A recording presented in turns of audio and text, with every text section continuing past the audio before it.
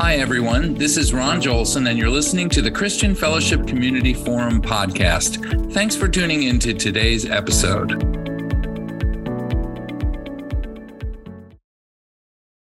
All right. Well, good morning, everybody, and welcome to the Christian Fellowship Community National Bible Study Forum. This is our fifth session, and we're really excited. Specifically, we have well over 1,000 people registered for today. And a lot because of the amazing guest that we have, Kim Schlifske, who I'll introduce in a moment. I'll start with Bill. So you guys probably all know Bill because he's been helping this organization for almost 2 years now. He's an author of over 33 books in 25 different languages. He's taught in over 50 different countries. He's kind of our pseudo leader of this organization from just a pastoral standpoint. He helps minister to the group and incredibly thoughtful and smart and articulate. And so he will be leading as usual. So that's Bill Hull. So now let me introduce our guest today, Kim Schlifske. So Kim is, yes, the wife of President, CEO, and Chairman John Schlifske. She is a mother of 6 children. What you may not know is that she has been an attorney. She practiced law for 17 years, 11 of which were at Northwestern Mutual. And now she's full-time supporting John and the family. I have personally got to know Kim very well. I will tell you a few things that I love about her. First of all, she's fun. She's funny. She has an unbelievable sense of humor. And her laugh is incredible. It's just so fun to spend time with her. She's just a great person. And you may think that being the queen bee of Northwestern Mutual might make somebody pretentious or aloof, but far from it. Kim is one of the most down-to-earth people that I know. She's real. And she's a real person that deals with the stuff that all of us do. And she's transparent about it. And she just makes it it's just great to know her. And it's going to be great for you guys to get to know her in a different way. So welcome, Bill and Kim. And we'll be back later. Thank you. Thanks, Keith. Well, thank you, Keith. Everything you've said about Kim is so true. An infectious individual. Well, Kim, we've been looking forward to this. And so let's get right into it. So tell us a little bit about, you're talking today about non-negotiables in your marriage, your family, and your faith. So let's start with where you began with respect to faith and how that was built into your life. Well, Bill, thank you so much for inviting me to talk with you this morning. It really means a lot, and it's an honor. And Keith, thank you for that warm introduction. I grew up in a traditional Catholic family. My parents were devout Catholics. They had gone to Catholic school their entire life through college. Even my dad went to Catholic medical school. And when they married, I would say their faith was very, very important to them. And they raised us with certain non-negotiables around our faith. One of them was we had to go to Catholic grade school, high school, college. We all went on to graduate school, the 5 kids, but 3 of us went to Catholic graduate school. And I will tell you, as much as we sort of fought them around the college years, I especially loved it during my law school years. The accessibility and the ease in which I could practice my faith and go into churches and pray and attend Mass was something that I think has really continued my whole life to inspire me. My parents had us go to Sunday Mass, of course, with them as a family. My parents growing up were daily communicants. And I remember my dad waking me in the morning before he'd go to go to Mass with him at 6:30. And even though I'd be going later with grade school, I would go with him because I thought I was pretty special, 1 out of 5 kids. I don't know if he only asked me or if I was the only one who said yes. But I will tell you, it planted a seed And to this day, I try to go to Mass every day whenever possible. And so does John with me. My parents had priests in and out of our home all the time. They had dear family friends that were priests that would sit at our table very often throughout the year. And we would also celebrate family masses together. I will tell you that they also spoke about their faith. They talked about how special we were to God and how lucky and fortunate we were that God chose us to be born at this particular time in the history of the world. And just, it spurred a lot of conversations between us. And before I went to college, I remember they gave me, I think it was the same talk they gave the other kids, which was work hard. Make sure that you're always a lady or a gentleman, and always remember to pray. And I will tell you that I think the praying part wasn't as hard as they might have thought it would be for me, because I did surround myself with people that made it easy to pray. And I call them my John the Baptist. So those people that always, those one or two friends that always point God out to you. And that's really when I began to be committed to going to daily Mass. Now, the best John the Baptist I have in my life is my husband, John. And from the time we dated, it was clear to me that he would point God out to me. We were having dinner one night just before we were getting married, and I told him that I had just run into a woman I had worked with that had really just made my life miserable for years. And I was so kind and nice to her when I saw her. And I told John that when I walked away, even though I'd done the right thing, I really didn't feel very good. And John leaned into me and said, "Of course it doesn't feel good to do the right thing. It never does. That's not why we do it. We do it because that's what God wants us to do." And I really believed at that moment and said to him, "Oh my gosh, you are my ticket to heaven. Thank you." Then one other story, how John was my John the Baptist, is we were married and had two older boys in middle school, junior high. John was 3 going on 4. So then a 3-year-old and a 2-year-old who had just been diagnosed with special needs. And we were adopting Maureen. And she and John were 36 months apart. And we got a phone call that there was another baby that had just come in who was 3 months younger than Maureen. And if we wanted to adopt her, we needed to let them know the next day. And the border would probably be closed. There would be no more international adoptions from Guatemala a year from that time. So I told them, "Thank you very much. I thought we had enough children," but I'd call my husband and let him know. And when I called John at work, he didn't even hesitate a second. He said, "Well, I think we have to say yes. I think we're being called by God to adopt her." And I said, "Oh, I don't know, John." And John said it was our date night. We went out to dinner that night, and he said, "Kim, I know it's going to be crazy for a few years, but these kids are going to be such a blessing. All these kids are going to be such a blessing. And I think we should say yes." And I did, of course. And I can't imagine life without our Mary Grace. And I have John to thank for that, and surrounding myself with that John the Baptist.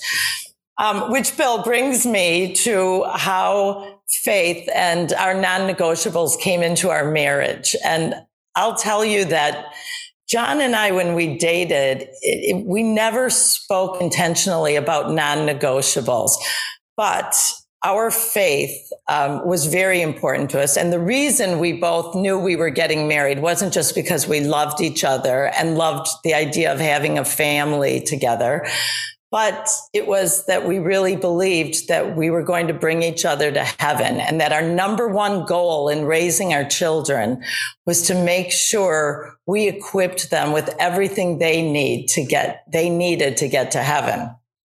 So John and I I went to Mass every day before work. So John began meeting me at 6:15 in the morning before work, and we'd go to church together. And that's a practice we still continue whenever it's possible. Some years we could go every day. Other years, like this year, we're in the car, unfortunately, driving the kids to school during 6:30 Mass.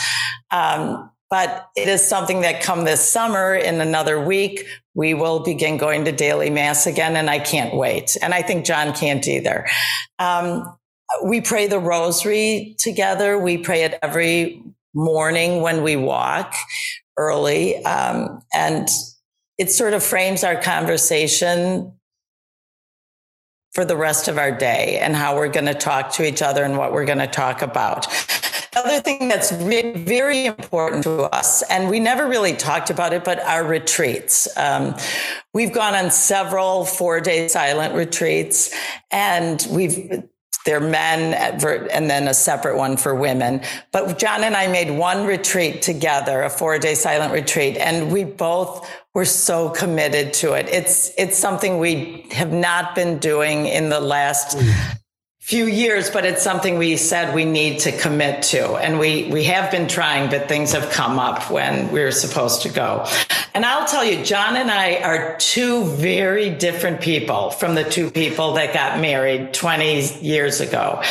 And that's another 20-minute talk. But the one thing that has not changed, the only thing that hasn't changed about John and about me, I would say, are our values that were non-negotiable when we met and when we married. And the number one value is, of course, faith. So didn't you have sort of a crisis at one point where you had to decide, what are non-negotiables? Well, yeah. I mean, when we were married, when John became CEO, we'd never talked about our non-negotiables. And John told me that as part of being CEO, he would have to join a public board. And that in 2 years, he just wanted to alert me to the fact that he would not be with me on my birthday. And I said, because of a board meeting and dinner. And I said, well, 2 years. And by the way, that's when I turned 50. And he said, well, Kim, do you realize what the board expects from me and why they pay me what they do? And I said, so are we going to be held ransom for the next 15 years? I'm not fighting you on this, but let's just separate right now from this conversation, and let's meet back in here in 24 hours, and you give me a list of your non-negotiables, and I'll give you a list of mine. And John's non-negotiables were pretty straightforward, and they were around, what do you expect from each other for the next 15 years when it comes to family and the CEO position? John's non-negotiables for me were that I attend all functions around annual meeting, that I attend at least one regional meeting, but as many, he would love me there, but at least one, and that I make sure to go to the managing partner conference and stay the entire week. None of these are difficult to do because I truly love the people at Northwestern Mutual. But those were his non-negotiables. My non-negotiables were that John come to all of our, I would handle all of the parent-teacher conferences so he could travel, but he had to be with me for Mikey's, our son with special needs. Because we needed to fight. And I said, you have to come. I'll go to every game. I'll drive them to their practices, whatever athletics they're involved in. But if they're in a championship, you have to be there.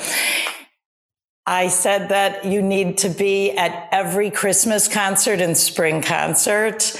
And those are my non-negotiables, except for you will be at my birthday on my 50th. And he was. And I think that was a beautiful testament, and it's never been an issue again. So I think we did have to revisit.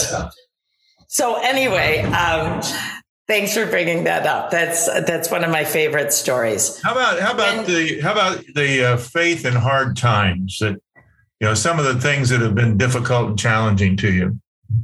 Well, I'll tell you that I've never doubted the existence of God. And I think that's a grace, a real grace. But I have gone through periods of my life where I've felt numb to God.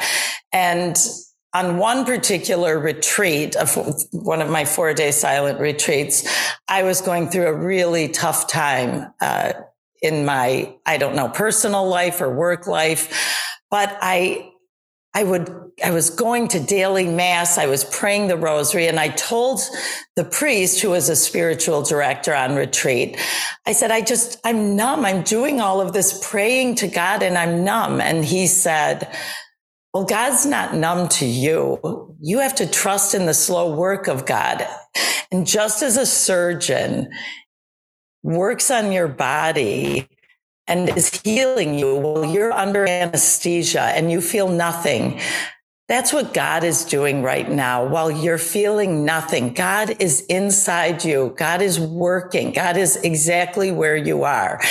And the point is, where are you? Where is God in my life? Whenever I ask that, I know the answer is, well, where am I? Because wherever I am, God is there, even in the messes of my life, in the worst messes or in little messes. And Bill, I told my son the story last night about how we were all in church with the 4 younger kids on a Sunday.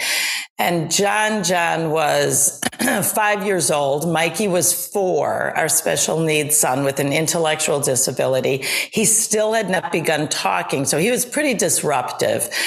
And then we had our 2 adopted daughters, who were 2 at the time, and they came with significant needs as well. They've overcome them for the most part. But I had 3 kids in speech therapy, occupational therapy, physical therapy. And I used to say to John, I need psychotherapy, but I don't have time. And we'd go to mass, and our kids were just terrible. We'd bring crackers and food and games and rosaries, plastic rosaries. And I could hear a woman behind me one day say in mass saying, they're so unruly. How can they not control their children? And my stomach was in knots. I knew we looked like a mess. I knew we were acting like a mess. And I just turned to her and said, I'm so sorry. I guess God gave you perfect children, but he gave us special needs. Now, John, get the kids, and we're leaving. And John looked at me, and all the kids sort of stood, and we walked out, and this woman apologized as I was leaving, but I was in tears. And when I got home, I don't know what made me remember that talk, that wherever I am, whatever mess I'm in, God is right there with me. And from that experience, I went back to church on Sunday with a whole new attitude that God was with me. And honestly, things changed at Mass. They weren't ever perfect by any means. But maybe I calmed down, and it helped our kids calm down. So I think it's important to remember that God works through us and in us, and he's right with us there in our messes. And it's something that I really can't impart enough onto my children, that thought. And John and I have really tried to raise our children to practice our faith together. And there are sort of the non-negotiables that my parents had: Sunday Mass together. We pray the rosary whenever we're traveling for more than an hour. And during the month of May, which is Mary's month, we always try to pray a rosary every night. Some months, some years, it's only a decade, depending on what's going on. Right now, it's a decade because Mikey has decided that it reminds him too much of COVID, because we prayed the rosary every night during COVID. And so now when we sit down at the dinner table, instead of saying the rosary afterward, Mikey leads us in grace, says a prayer for the end of COVID, and then begins with the decade of the rosary with Our Father. And he does it in a French accent or an Italian accent, but we're all praying together, we're laughing, and we're present. Yeah, that's so wonderful. Kim, it's I think what really is so encouraging to all of us listening to you is the reality of life, that you don't have this perfectly hermetically sealed life of a CEO's wife of a major corporation, that you're a real person living out a real life with real family and real challenges. And this is so not only encouraging to the rest of us, but we sense and we can feel coming through the screen the power of God as you testify to the reality of God in this. And now we're about ready to move into our groups, and we haven't finished with you yet, Kim. You go into a group, you'll be able to enjoy that group. And then when we come back out, we're going to find out what you thought about all that and some closing thoughts. But right now, we're going to go into the groups, and the questions that we're going to be discussing in the groups are: what are your non-negotiables? How did you arrive at them? And how do you communicate them to your family, co-workers, and others? And Kim has certainly given us a great guide in this. And so let's break into the groups, and we'll see you in a few minutes. We're all here.